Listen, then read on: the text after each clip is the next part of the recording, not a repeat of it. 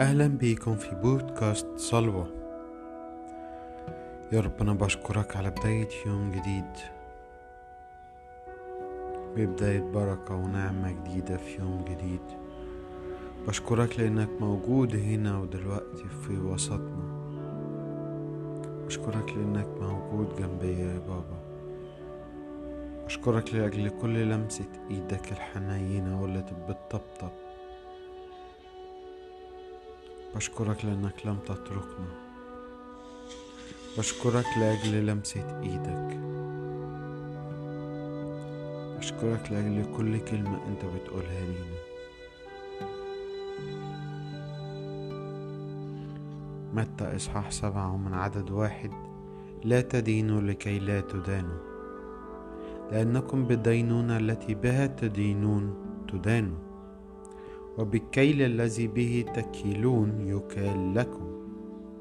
ولماذا تنظر القزة التي في عين أخيك، وأما الخشبة التي في عينك فلا تقتن لها؟ أما كيف تقول لأخيك دعني أخرج القزة من عينك وها الخشبة في عينيك؟ يا امرئ،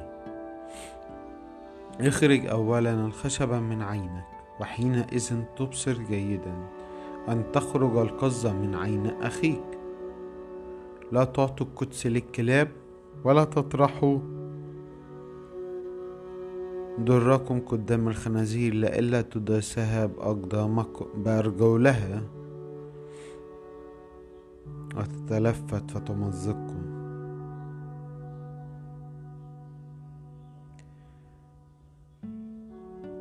علمنا ان انا ابطل دينونة.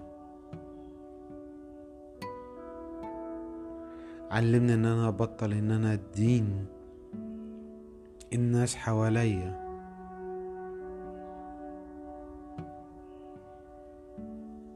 علمنا ان انا بخرج الخشبة اولا من عيني،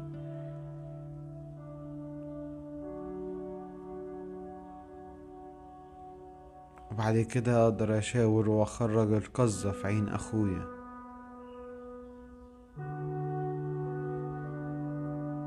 علمنا ان انا ابطل ادانة للناس حواليا.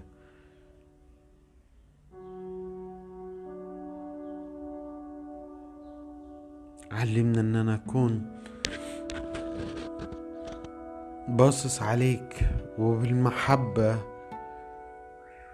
بكون بحب، وان انا ما اكونش بدين.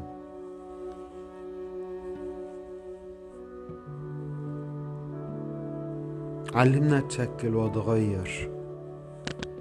علمنا ان انا اكون على صورتك.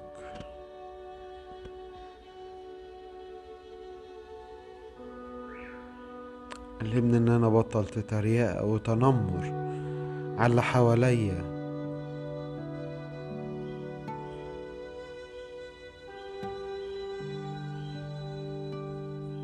بابا بسألك ان انا عايز ابطل دينونة، ادين اي حد حواليا، اكون ببص عليك طول الوقت. العالم بيقول دينونة حلوة، لكن انت بتقول لا تدينوا، عشان دينونة اللي انا هدين بيها انا هدان كمان بيها.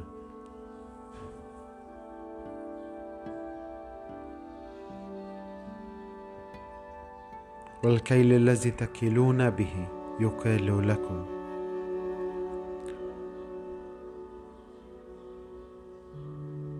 بابا علمني ان انا اكون بحب نفسي.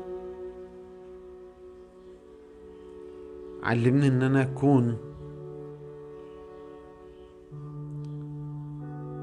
مش بجهر على الشخص التاني او الطرف الاخر. علمني ان انا ما يكونش عندي ادانة للاخرين. علمني ان يكون ليا قلب نقي،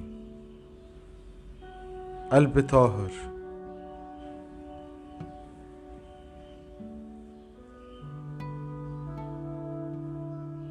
آمين.